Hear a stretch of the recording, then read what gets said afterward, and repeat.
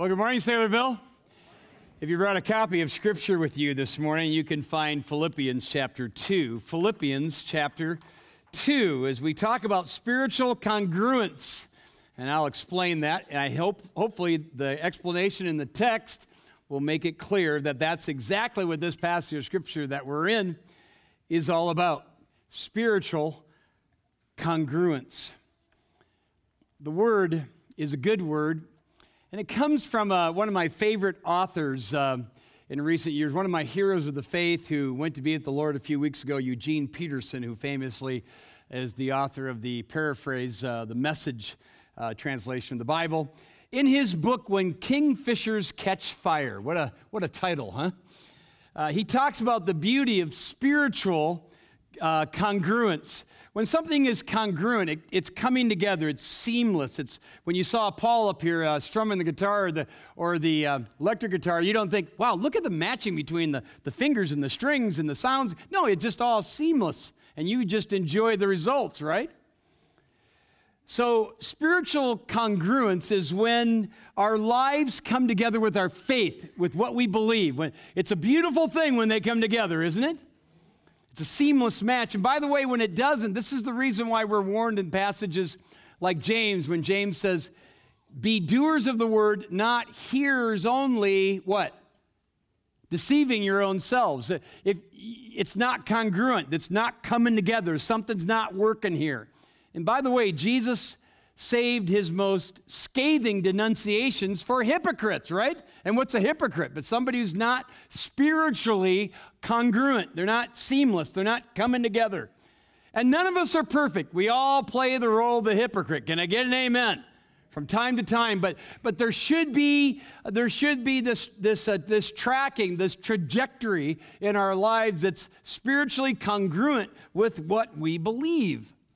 So when we left off last week, we have a command and an inspiration. God doesn't just give us a command, he inspires us when he says, work out. That is, he's talking to those who are Christians, and I know some of you aren't, but we'll talk to you as well. But to those of you who are, work out your salvation with fear and trembling. That's the command. Here's the inspiration. God is at work in you. Both to affect your affections, both to will and to work, to empower your actions to do his good will, right? So there's both command and inspiration there. But what does working out your salvation actually and practically look like? That's what this passage we come upon today is all about. The avenues that bring apart, albeit imperfect, a spiritual congruence in our lives. And there are negatives and positives, as you would imagine, because remember Paul said to a couple of other churches, put off the old man and put on the new man, created in Christ Jesus, right? So that's where we left off. Here's where we pick it up. Verse 14, chapter 2, do all things without grumbling or complaining. Now you'll be glad that I don't develop an entire message just on this. That you may be blameless and innocent children of God, without blemish. Now watch the prepositional phrases. In the midst of a crooked and perverse or twisted generation, among whom you shine as lights in this world, holding fast to the word of life.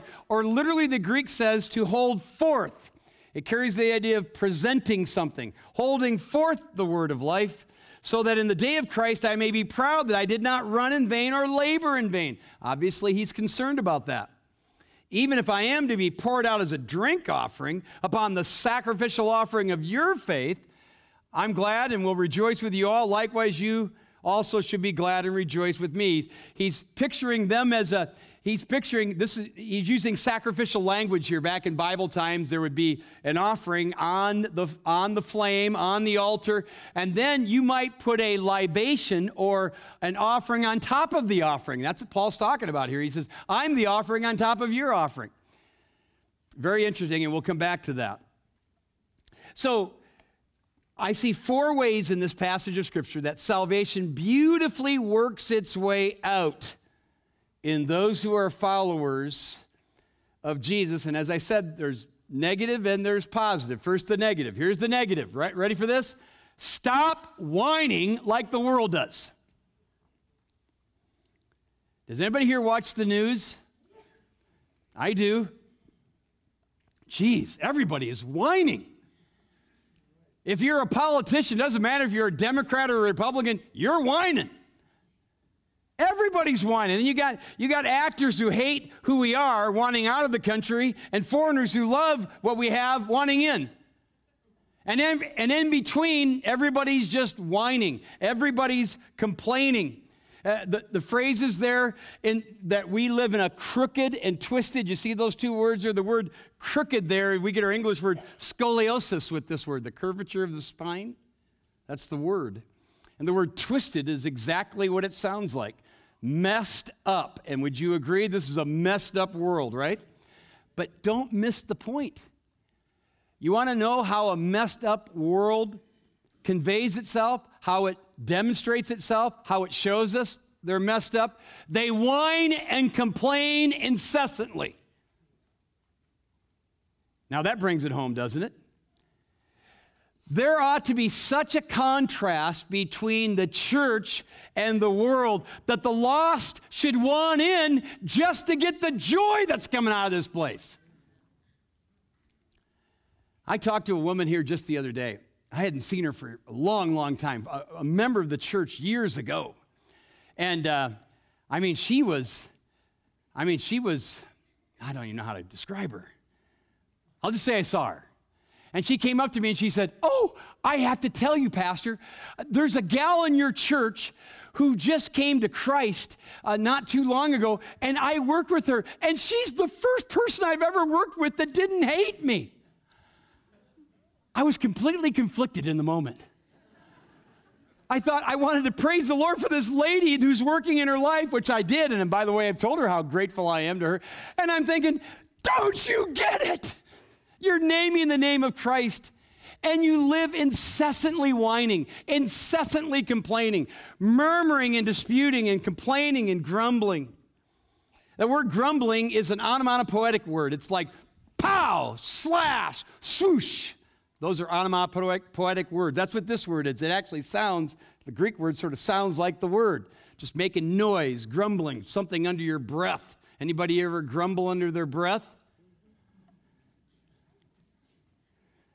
And God takes complaining seriously. He killed people in the Old Testament for this. You say, well, yeah, that was the Old Testament. Okay, well, then you read 1 Corinthians 10:11. When he refers to that time he did it, where he sent a destroying angel, he says, oh, by the way, these things were written as examples to us. So there you go. The word disputing means to argue. Some of your Bibles translate it that way. Again, it conveys the idea of incessant, ungodly bickering over everything. We were with some extended family around Thanksgiving, and this one individual comes in, and every time I can expect it, just constant bickering, constant arguing, always taking everything to task. And if you think you have the spiritual gift of arguing, and I've heard people talk like this, you better read this. It's exasperating.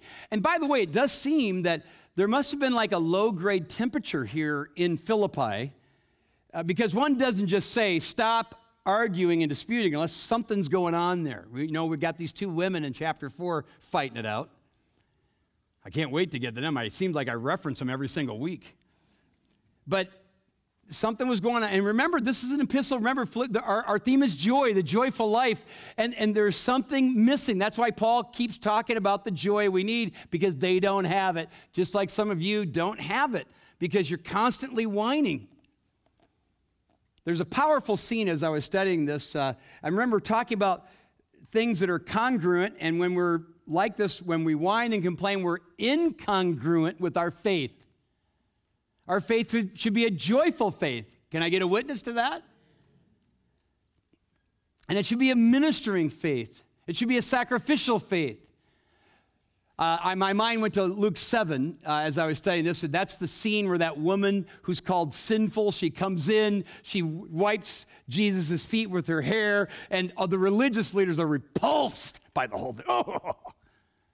And then the religious leader in the home has a theological debate with Jesus and never lifts his finger to minister to Jesus. The hypocrisy is rife, and Jesus calls him out. I wonder how much energy we would save if instead of walking around constantly whining, constantly complaining, we would be humble, we would help, we would encourage, we would minister, we would love, we would teach, we would win someone. Because when salvation is coming out of you, those rotten attitudes that you had before you were in Christ, that killed joy, should also be going out as well. They're joy killers. So stop whining like the world does. Okay, that's the put off. Okay, another put off and a put on. Stop isolating and start insulating. Okay, and by the way, and here's the spiritual congruence. Listen to this. Jesus associated with sinners without sinning. And you can too. That's the congruence here. Jesus associated with sinners without sinning, and we can too. That's good news, isn't it? That's good news. And you see in verse 15, he says that we be blameless, innocent children of God, without blemish, in the midst of a crooked and perverse generation, among whom we shine as lights.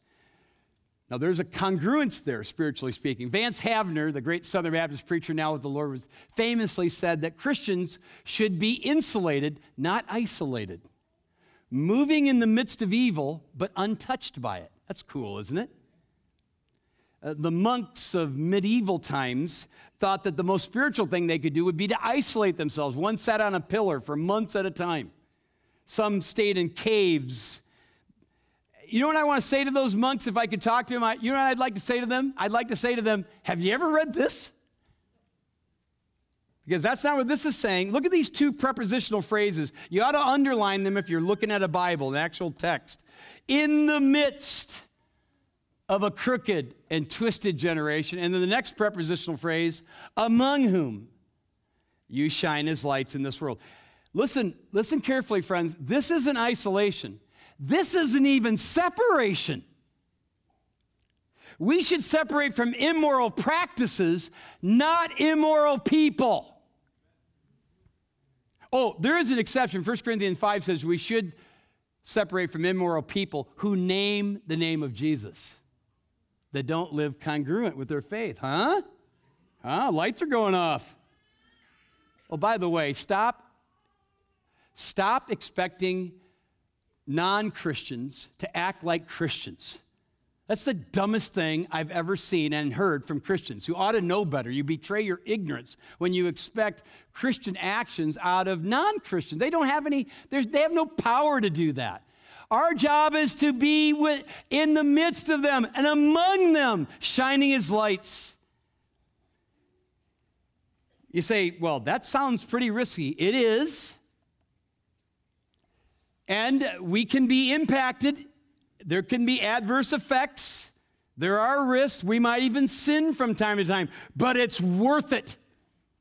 And I think the text is telling us it's worth it to live in the midst, not be isolated, but be insulated. Remember, Jesus took risk, and he was accused of being a drunkard and a glutton, remember?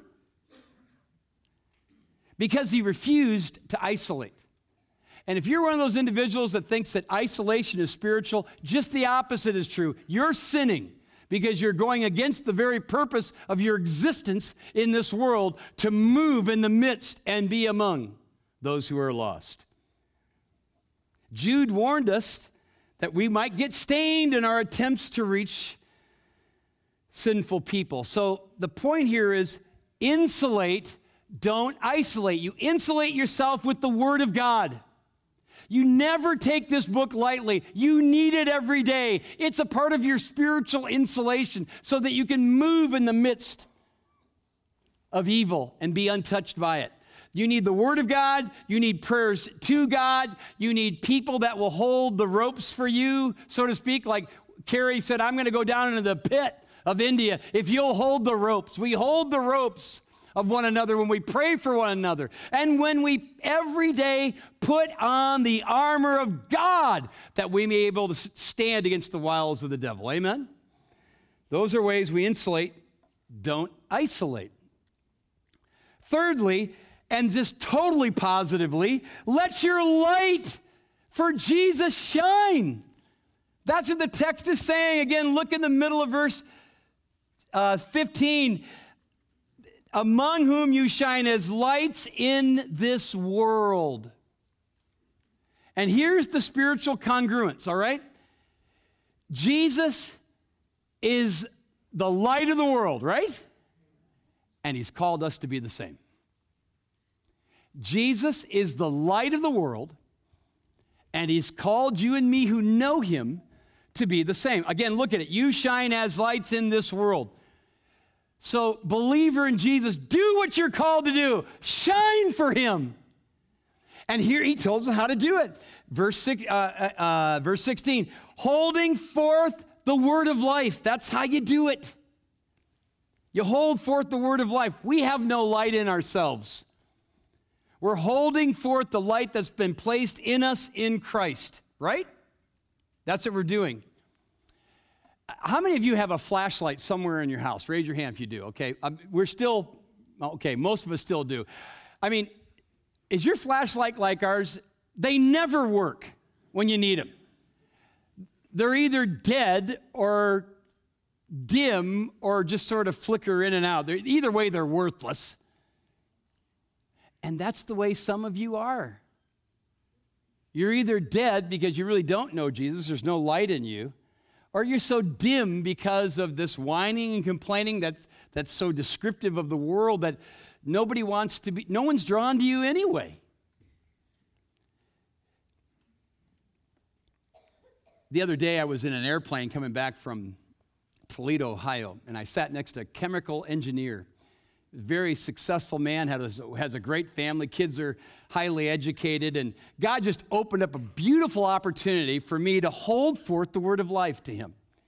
And he just leaned into me, repeatedly said, I just needed this. Thank you so much. Here is a man who is highly successful and totally lost. What was I doing in the moment? I was holding forth the word of life. A guy in our church told me just the other day he's going to a gym, not the one I go to, because in this gym he's met a guy, he's meet with a guy, he's matching up times to meet together so he can hold forth the word of life. Our ladies met for the last 2 nights with Rejoice, 500 and some women in here, and we had not 1, not 2, but 3 women up here sharing their stories, holding forth the word of life. That's what we do. That's what we're called to do. And it's not just to the lost. We hold it forth to one another, do we not? On the other hand, we're offering the word of life to a world that's dead. Let's get that down. This is called the word of what? Life. This is a life-giving book. Its words are life-giving words. This is what we extend. We extend it by acting, and when we extend the word of life, we're acting, listen to this, we're acting consistently with the faith that we claim to have.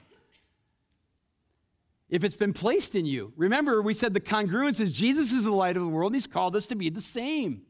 What did Jesus say in John 8:12? I am the light of the world. He who follows me will no longer walk in darkness, but have the light of life, right? So what's that got to do with you and me? Well, Jesus again said, let your light so shine before men that they may see your good works and glorify your Father who's in heaven. So we hold forth the word of life to those who are lost and to one another. I've received communication this week 2, 3, 4 times from individuals who are in desperate situations in their lives. They're Christians, but they're having troubles in their marriage. They're Christians, they're having trouble with their kids. They're Christians, they're having trouble with somebody else. And what do they need? What can I give them? I give them a word of life. That's what I give them, because that's what they need. That's what I need, don't you? You say when you're reaching people, when we move in the midst of evil without being, and trying not to be, does this not get kind of risky? Yes, it does. But what's the worst that could happen? You die? If you're a Christian, that's not so bad. I'm reading an autobiography of John Patton, the great missionary to the New Hebrides Islands, which were filled with cannibals. And before he went, one of his leaders said, a certain Mr. Dixon said, and I quote, he said, "The cannibals, you'll be eaten by cannibals." To which John Patton replied with this classic line, "Mr. Dixon, you are advanced in years now, and your own prospect is soon to be laid in the grave, there to be eaten by worms. I confess to you that if I can but live and serve and die serving and honoring the Lord Jesus, it makes no difference to me whether I'm eaten by cannibals or by worms. And in the great day, my resurrection body will rise as fair as yours in the likeness of the risen Redeemer." How beautiful is that? And this is how, when we shine for Jesus, this is how we act consistently with our faith. We stop this incessant whining, we insulate, we don't isolate, and we hold forth the word of life. It was life to you, it can be life to someone else, right? And finally, finish with the joy of having offered yourself as a living sacrifice. Finish with the joy of having, meaning you've already done it, you're going to do it, you will do it, of being a living sacrifice. And here's the spiritual congruence. Christ died as a sacrifice for us. We live as a sacrifice for him. Right? Isn't that what we're told in the scripture? Also, by the way, Greg Pollock, our third church planner's favorite life verse is in 2 Corinthians chapter 5, where it says, "He died for all, that those who live may no longer live for themselves, but for him who died and was raised for them." Paul, in these last few verses, is really concerned. He's very concerned that his work amongst them not be wasted, because he's hearing about their complaining. And that speaks of possibly wasted work. Look at the end of in verse 16, "Holding fast to the word of life, so that in the day of Christ I may be proud that I," watch this, "did not run in vain or labor in vain." Now, by the way, every pastor and Christian worker, evangelist, we all worry about people who come to know Jesus under our tutelage. I mean, they trust Jesus, and you're always a little concerned. I don't know why. We got the promise of chapter 1, verse 6, being confident of this very thing, "He who began a good work and you will bring it to completion," right? But we always kind of wonder if it's real, if it took, you know. In first church, I led a guy to Christ, the most messed up guy I've ever led to Christ. I mean, the guy tried to kill his wife. Literally, he was in prison for doing that. He was a scary-looking dude. In fact, so scary, one of my younger daughters, when he started coming to church, said, "Daddy, he's a scary man." And he was a scary man. We had to keep our eye on him constantly in the early days. We didn't know what he was going to do. I mean, what's going to happen? I mean, I wondered if my labor was in vain. I just saw him a few weeks ago. He is a living sacrifice for Jesus Christ. He is a bright, shining light. Nobody thinks he's a scary man anymore. The gospel's transformed his life. And I have to tell you, I was thinking about this as I look around the Saylorville church. I called one individual out that was sitting right in the front row in the first service.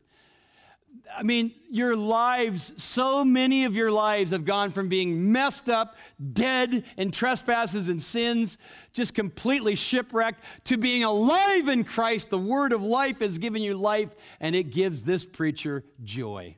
And I want you to know that. And so I think what Paul is saying to the Philippians, he would say to us, if you have this joy in you, then finish well with the joy of having lived your life as a living sacrifice. Remember what he said to the Romans? I beg you, brethren, by the mercies of God, that you commit your life as a living, what? Sacrifice, holy, acceptable to God, which is your reasonable service, a living sacrifice. I know there's a famous line that says the only problem with living sacrifices is they keep crawling off the altar. We're supposed to be living sacrifices. Paul's concerned that he didn't run in vain or labor in vain. Everybody worries about that. Remember, he told the Corinthians, sounds like a contradiction, but he said to the Corinthians, he said, be steadfast and unmovable, always abounding in the work of the Lord, for as much as you know your labor is not in vain when it's in the Lord, right? That's what he said. So why should he be concerned about vain results?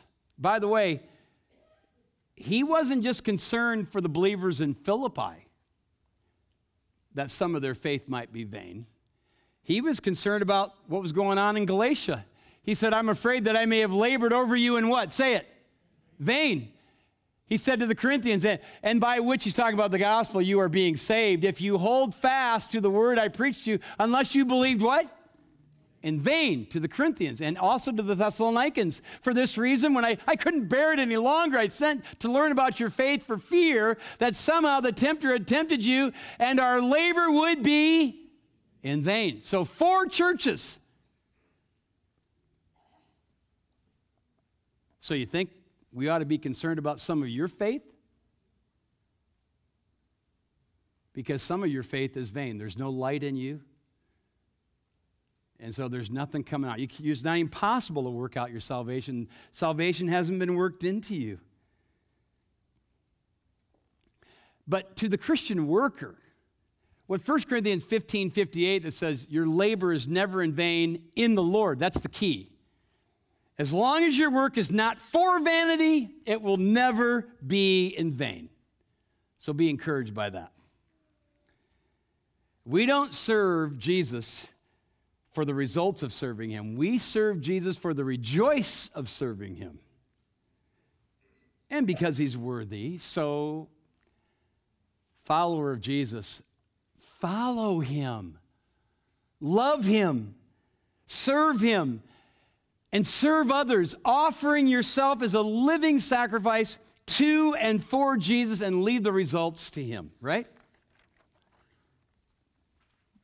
The missionary to children who were orphans, Amy Carmichael, wrote a beautiful poem that went like this: give me the love that leads the way, the faith that nothing can dismay, the hope no disappointments tire, the passion that burns like fire. Let me not sink to be a clod. Make me your fuel, flame of God. That's a living sacrifice, holy, acceptable to God, which is, by the way, your reasonable service, right? So I ask you, Christian, are you working out your salvation with fear and trembling? Be inspired. God's working in you, both to affect your affections and to empower your actions. And how does it work? You're not a whiny, complaining person, grumbler anymore. If that's you, would you repent of that as we come to the communion table? Will you repent of this? Some of you have thought your spiritual gift is isolation from everybody. That's a sin. God has called you to be in the midst of the lost, among whom we're to shine as lights in this world. Would you repent of that, of your isolation, and commit yourself to be insulated? Will you do that? And will you say, God, make me shine for you as a living sacrifice that might impact a world that desperately needs to see what a difference Jesus makes. Amen? Amen. Let's pray. Our Father, we're grateful today as we have opened up the Word and looked into your message to the Philippian church. It's a message to us. Paul was concerned that his labor be not in vain, not because he himself served it up wrongly, but because he was concerned that some of their faith wasn't real. I'm concerned for people in this room. Their faith isn't real. It's just lip service. It's not congruent with their claim. And Dear one, if that's you, by the way, as we pray, you would say, that's me. There's nothing congruent between my faith that I claim and my life that I live, then you're probably not a Christian. So if you're sorry for your sins, humble your heart and trust Jesus right now, who died and rose again for you. And for those of us who do know you, Lord, help us to be committed to this life of working out our salvation with fear and trembling, with the confidence that it is you working in us, both to affect our affections and empower our actions, all for your glory. Now as we come to your table, Lord Jesus, may we do so humbly, quietly, remembering your perfect life as symbolized in the bread and your sacrificial blood as symbolized in the juice. We ask these things in Jesus' name. Amen.